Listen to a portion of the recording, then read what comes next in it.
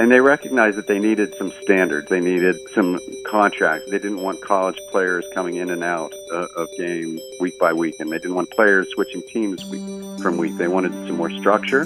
So they met in a car dealership in Canton, Ohio in 1920 and formed what became the National Football League. And that is why the Hall of Fame is in Canton, because the NFL was founded there, not because pro football was born there. Hi, I'm Gregg Ficery, author of Gridiron Legacy, Pro Football's Missing Origin Story. And this is a coffee table format book with a great story in it. So my great-grandfather, Bob Shiring, was the greatest center of the pre-NFL era, first in Pittsburgh, the birthplace of professional football, starting in 1892. And Big Bob, as they called him, became a pro football player first in 1901 with the Homestead Library and Athletic Club that was the world champion at that time by beating a team from Philadelphia. And pro football failed in Pittsburgh after 1902 because it just wasn't making any money and they didn't think it would be successful. However, the Massillon Tigers in Ohio brought him and three of his teammates out there to help win the Ohio State Championship against the Canton Bulldogs and Akron teams and others in Ohio. And pro football continued to flourish out west, as they say, for a few more years until 1906, when an alleged gambling scandal that has been a cold case for over 100 years, the first era of pro football. And it was my job to add the photos that I inherited from my great-grandfather to the solving of the cold case, which I did to create a very unique and interesting book. This is the Historians Podcast, and I'm Bob Cudmore. Gregg Ficery's in the finance business, but he has researched and written Gridiron Legacy, pro football's missing origin story. The story focuses on western Pennsylvania and eastern Ohio, and as he just told us, Mr. Ficery found that his great-grandfather, which I make is Bob Shiring, but that's not how you pronounce his name. How do you pronounce it? No, that's perfect. Bob Shiring is correct. All right, Bob Shiring was one of those early players in the 1890s. He was called the world's greatest center. So this was your family's lore. I mean, you knew this since you were a little kid?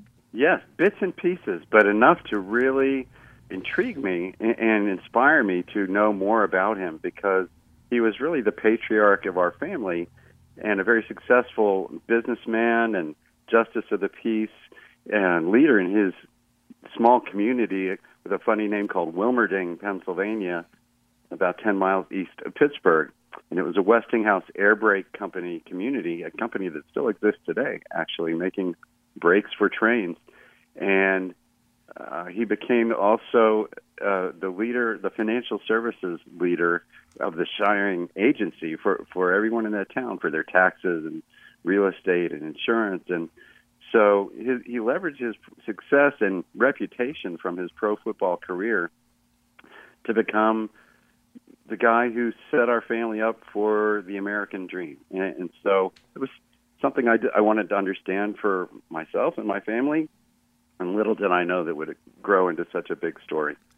Now, you researched this book for, 15 years? Part-time, yes, 15 years. If it was full-time, I couldn't feed the family.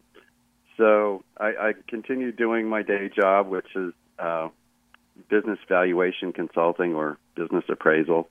But whenever I had time, with a working wife and busy kids, coaching sports, I would just chip away and go online and research and find fascinating newspaper databases that are available now, newspaper archives, newspaper.com.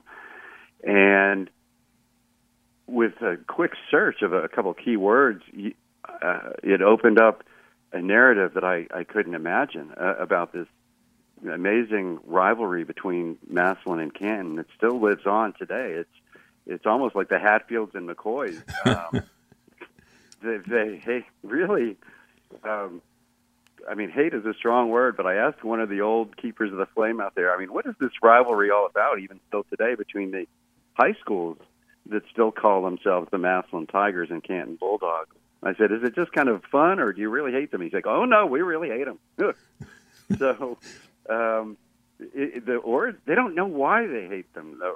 So it was a chance for me to go out, and I actually had the opportunity to speak last year at the Massillon High School to the entire student body, about 1,000 kids, 2 days before their rivalry game with Canton, and explain the origins of all this to them. So it was an incredible experience, and I feel like a second son in Massillon. Well, you should feel that way. Maybe it's that very passion that made this place the birthplace of football. I mean, because people are really interested in it. No question. I mean, something I learned in this process is how football, especially pro football, is more viscerally felt and passionate in the Midwest, because that's where it started. If you go, when I tried to find authors and writers for this story when I didn't want to write the book, which was never my intention, outside of the Midwest, it's like there just wasn't much interest in I couldn't get somebody. Well, they would say there's not enough story there, and I said, you haven't even listened, or started to learn the story. There's so much, and I did find somebody in Pittsburgh who wanted to write it, but just wasn't really wanting to dig in. So a publisher eventually said to me, I'll do this, but only if you write it, because you know it and you love it and are so passionate about it, and I want your voice in it. So I said, oh, this is going to be tough. But I just started, and he said the key to writing a successful book is writing a horrible first draft. So that's what I did. Gregg Ficery is with us, author of the book Gridiron Legacy. I'm not a sports fan at all, and I'm certainly not a football fan, which he plays both ways when I do interviews with people about sports history. But I have a real basic question. Your book is entitled Gridiron Legacy, and I've heard that word, the gridiron. But what does that mean in terms of football? Well, it's a little misunderstood. It's a good question. The word, people think that the gridiron phrase comes from a period of a few years in the early 1900s when the field had a checkerboard chalk pattern on it. And the rules always kept evolving. And there was a time when the quarterback could not throw the ball until he got 5 yards out from where he received the ball from the center. And so they sort of had to estimate if he had moved enough to be able to throw the ball. And it was really inconvenient and inaccurate rules. So it didn't last very long, but the checkerboard pattern went away when they eventually just let the quarterback throw or run from wherever he received the snap. So that wasn't even actually true, though. The term gridiron comes from the word griddle, actually. So if you think about your grill or a griddle, before the checkerboard pattern, the word was used to just refer to the field that looked like a grill with the chalk stripes across it. You talk about picking up the ball and throwing it. Your great-grandfather was involved in that act, wasn't he, the first time that was done? Your great-grandfather, Bob Shiring? In 1906, the forward pass was legalized for the first time, and Massillon, his team, happened to be the pro team that started their season a little before some of the other pro teams that were waiting to see if they could pick up some of their players that Massillon cut. So he did snap the ball in the second game of their schedule. The first game, it was a muddy day, and there was no evidence or in the stories or that they threw the ball. But the second week, clearly the newspaper in Massillon claimed that they threw the ball for the first time and that it worked beautifully, and they scored a couple touchdowns. And so therefore, my great-grandfather snapped the ball for that notable play. With many sports, there's this big to-do about paying the athletes. That was a big issue for football, wasn't it? Yes, it's never stopped. Even for college players, there was evidence, handwritten accounts by a fellow from Latrobe, Pennsylvania, just outside of Pittsburgh, where Arnold Palmer was from, that his name was John Brolier, and they were very proud of him there, and they still talk about him today, and he lived a productive life there as a dentist until his whole life. And he bragged about being paid $10 in cake to play for a college team called Washington. I'm sorry if I'm getting this right. No, for the Latrobe amateur team. He went to Washington and Jefferson College there, but where he later also said he received payment. So he became known as the first pro player for his whole life until the Hall of Fame opened in the 60s. They honored him with a lifetime pass to all NFL games, and that was thought to be their origin story. However, shortly thereafter, an accounting ledger was discovered from 3 years earlier in 1892 when another fellow received cash to play, an All-American from Yale named Heffelfinger. But Brelier, in his voluminous diaries that are at a wonderful place called the Latrobe Area Historical Society, explained how he continued to get paid in different by different teams and his fellow college players at I believe it was West Virginia University at one point. He played for a lot of different schools, and you could even play in graduate school or in dental school. And so it was clear that there was some payola going on, but professionally, 1892 is sort of the landmark for the start of cash payments for football players. Gregg Ficery is author of the book Gridiron Legacy, Pro Football's Missing Origin Story, and you speak of a period of chaos and scandal, which I think erupts either in 1902 or 1906. Correct me about that if you would. What happened? So it's really the key to the whole story, in the heart of the story. After 1902, pro football dies in Pittsburgh for business reasons. Just didn't think they would ever make money at it. Massillon picks up my great-grandfather Shiring and 3 of his teammates, and pro football grows dramatically for the next few years. Canton brings all the pros from Philadelphia, including a fabulous character named Blondie Wallace, who was an All-American at Penn, a national champion, sort of an icon of the game, to lead Canton's team and try to usurp the championship from Massillon. And that rivalry is rich in drama. They really started poaching players from each other and irritating each other, poking each other in the newspapers. And it was this really, for business reasons, as it turns out. And they tried to sell papers and tickets to the games by provoking this rivalry and stirring the community's passions. So it was an interesting lesson in media there. In 1906, just as it was reaching its pinnacle in popularity, gamblers allegedly infiltrated the championships between these two teams. And I had heard the story from my grandmother even growing up, so knew it was true that my great-grandfather, as the captain of the team, was offered a bribe to get his team to fix the outcome of this 2-game series, to split them with Canton, and then maybe have a third game to sell more tickets, etc. Sounds like a boxing kind of thing, in modern days. Mm-hmm.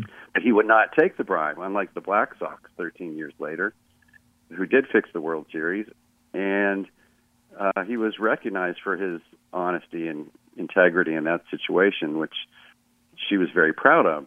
However, the Massillon newspaper, in telling the story and trying to absolve their own team of being implicated in it, accused the Canton captain of colluding in this scheme, and it started a legal drama that never got to court, but the fallout from it ended pro football because people were disgusted that it appeared to be crooked. And solving that, historically, which has been for over 100 years unknown exactly what happened, was the key to my story. And I found a court file from with the depositions that never got to court. to tell exactly what happened, and without giving too much away, it gives the heroes and pioneers of the game whose story has been lost a very positive light going forward. Mm-hmm. Now, was this the point where Jim Thorpe is brought in, the famous Native American and athlete, to kind of save football? Exactly. Well, the point was 10 years after that scandal, so then it's without pro football basically for 10 years, just sort of some semi-pro ball around Ohio. A young boy in 1906 who was the Canton ball boy, basically, Jack Cusack, was now a young man, professional business person, but he was asked by some of the Canton leaders if maybe it was time to try pro football again, that it was fun. People have sort of gotten over the scandal, and we could try again. And he said, if we brought Jim Thorpe in, who was the world's greatest athlete from the 1912 Olympics, won the decathlon, pentathlon, a real icon in American sports, had also played college football at the Carlisle Indian School in Carlisle, Pennsylvania, he could bring people back to the pro game. And it was risky, but it worked. And people came out in thousands, maybe 10,000 per game was a big crowd then, to see him play. And so 5 years go on, and all of a sudden you've got about 14 professional teams throughout the Midwest. And they recognized that they needed some standards. They needed some contracts. They didn't want college players coming in and out of game week by week, and they didn't want players switching teams week from week. They wanted some more structure. So they met in a car dealership in Canton, Ohio in 1920 and formed what became the National Football League. And that is why the Hall of Fame is in Canton, because the NFL was founded there, not because pro football was born there. Pro football didn't just come fully formed out of I'm thinking of something from Greek mythology, which actually has to do with one of the talks I heard you give about how football has to do with the story of the hero and the hero's search for the Holy Grail. But before there was, football's similar to other games, like there's soccer, which is what the world calls football as opposed to the United States. And there's rugby. Did those sports precede American professional football, and which took some ideas from them, or was it created in a different way? Well, I spent a few pages at the beginning of the book in a preface, sort of explaining the evolution of ball games in general, back to medieval times. And there's some great sketches and art from these European games where they kicked the ball in the streets all over town, trying to get over the other town's line. And there's always some goal line of sorts. And eventually, soccer formed first over there. The word soccer coming from the word association. A short abbreviation of that turned into soccer, association football. And eventually, I believe it was in the 1860s, there's a school in the UK called the Rugby School, and a young fellow named William Webb Ellis got bored playing a low-scoring game of soccer, and near the end of the game decided to pick up the ball and run with it, and kids chased him. And the light bulb went on and said, there's a new game here, a carrying sort of form of the game. And so that developed and organized, and immigration came to America. And so both games came here. But another moment of inspiration of sorts came, unclear exactly when, sometime perhaps during the Civil War. There were sketches in magazines of soldiers playing a game called football in a very loose form that was not soccer or rugby, and some new rules started to catch on and be experimented with, and there were many forms of it. But what is clear is in 1869, when life returned to normal again after the Civil War, that the first college football game was played between Princeton and Rutgers in New Jersey, and still looked very much like rugby, but had a few different rules. And slowly, the Ivy League leaders, Yale, Princeton, Harvard, ran with the game and started standardizing it. And in particular, a fellow named Walter Camp, who was the father of American football, led committees that became the NCAA to continue to establish unique rules. And a main one was when the snapback from the center replaced the rugby scrum, so that you could call plays. There were set plays after each tackle. So that's kind of how it evolved, and eventually college football proceeded, and young adults wanted to play amateur football after college into the 1890s. Pittsburgh had a lot of money from the Industrial Revolution, and they sponsored clubs for young men to play football on the weekends.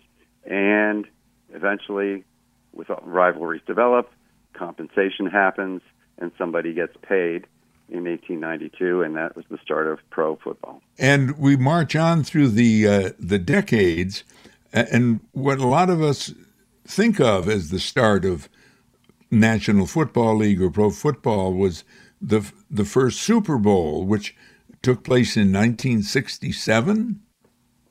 Correct. Packers-Chiefs. So some people think that was the start of the NFL or pro football, and it was not. It was just the merger of the National Football League and the American Football League. And the AFL is sort of what Live Golf was recently or now. It was a renegade league that wanted to try its own rules, eventually couldn't survive on its own, and merged with the NFL. So that was 1967. But the National Football League itself was formed in 1920, as I said, and we just had the centennial of that in 2020. But that was not the start of pro football, which happened 28 years earlier. Gridiron Legacy is the book, Pro Football's Missing Origin Story. Franco Harris, the late football player, wrote the foreword to your book. Can you explain that? Right. What a great honor to have such a legend and icon support my project. Franco Harris was a football running back, a member of 4 Super Bowl winning teams as a Pittsburgh Steeler. He's best known for his role in arguably the most famous play in National Football League history. The Steelers qualified for the playoffs in 1972. Their first-round game against Oakland was highlighted by Harris's game-winning shoestring catch that came to be called the Immaculate Reception. The play occurred with 22 seconds remaining, the Steelers trailing 7-6. Pittsburgh quarterback Terry Bradshaw threw a pass that was deflected toward the ground by a Raider defender before Harris appeared to snatch the ball and run into the end zone. While the play was controversial, it was ruled a touchdown, and the Steelers won the game. Franco Harris died of natural causes at the age of 72 in 2022. Very special, man. When he passed away tragically last year, right before the 50th anniversary of the Immaculate Reception play that he was involved in, nobody's ever said a bad word about Franco, and it's all true. He's a kind, gentle soul who just wanted to help people in any way possible. And when I met him in a committee at the Senator John Heinz History Center in Pittsburgh in their sports museum in 2012, I was honored to be asked to participate in that due to some work I'd done with them.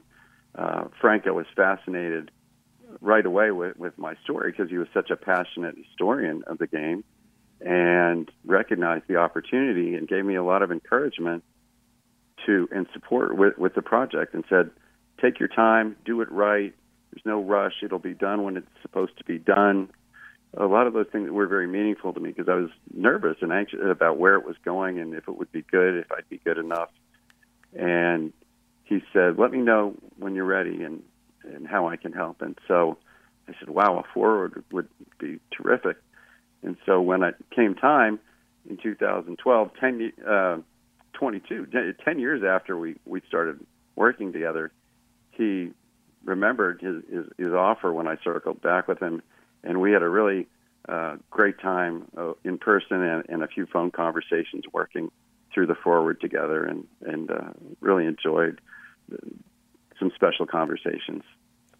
Do you love football? That's a great question.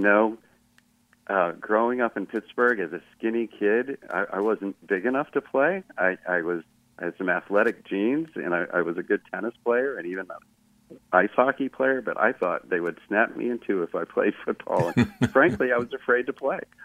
And I call Pittsburgh the land of the large people because there are some, the average weight in Pittsburgh seemed like it was, for fully formed people was over 200 pounds, and I was about 140 pounds in high school. So I love to watch the game. I'm inspired by it. But and my dad was a great college football player at Carnegie Mellon, which was called Carnegie Tech when he was there. So it was in my family, but he didn't encourage me to play, and I just kind of shied away from it. But boy, I love the Steelers. Gregg Ficery has been with us. He is author of the book Gridiron Legacy: Pro Football's Missing Origin Story. Here we go with another edition of the History Mystery on the Historians Podcast. Takes us back to January 15th, 1967. Two teams played a football game at the Los Angeles Memorial Coliseum, a game that would later be dubbed Super Bowl I. At the time, who knew? The question is, who won that game? Here we go. Here are your choices. The New York Giants, the Kansas City Chiefs, or the Green Bay Packers. Three logical choices for the time. The answer in just a second. Thank you, Dave. I want to talk a little bit about our fundraising activities for the Historians Podcast. We welcome your donations. Donations are coming in very slowly this year, which it may be kind of odd to hear that because from time to time we'll get a very generous donation that'll pump us up a little bit. But in general, we're just not getting the donations we need to meet our $7,000 goal for this year. So here's how you donate. First, you can donate online. Go to our website, bobcudmore.com, and look for the blue button. And hit the blue button, takes you to GoFundMe, and they'll explain there how you can donate online. Or you can donate the old-fashioned way. Just write out a check to me, Bob Cudmore, and send it to 125 Horstman Drive, Scotia, New York, 12302. And thank you very much. Well, in terms of the history mystery question, the Green Bay Packers won the game, defeating the Kansas City Chiefs 35-10 in 1967 to win what came to be called Super Bowl I. Our guest on the Historians Podcast has been Gregg Ficery, author of Gridiron Legacy: Pro Football's Missing Origin Story. This is the Historians Podcast, and I'm Bob Cudmore.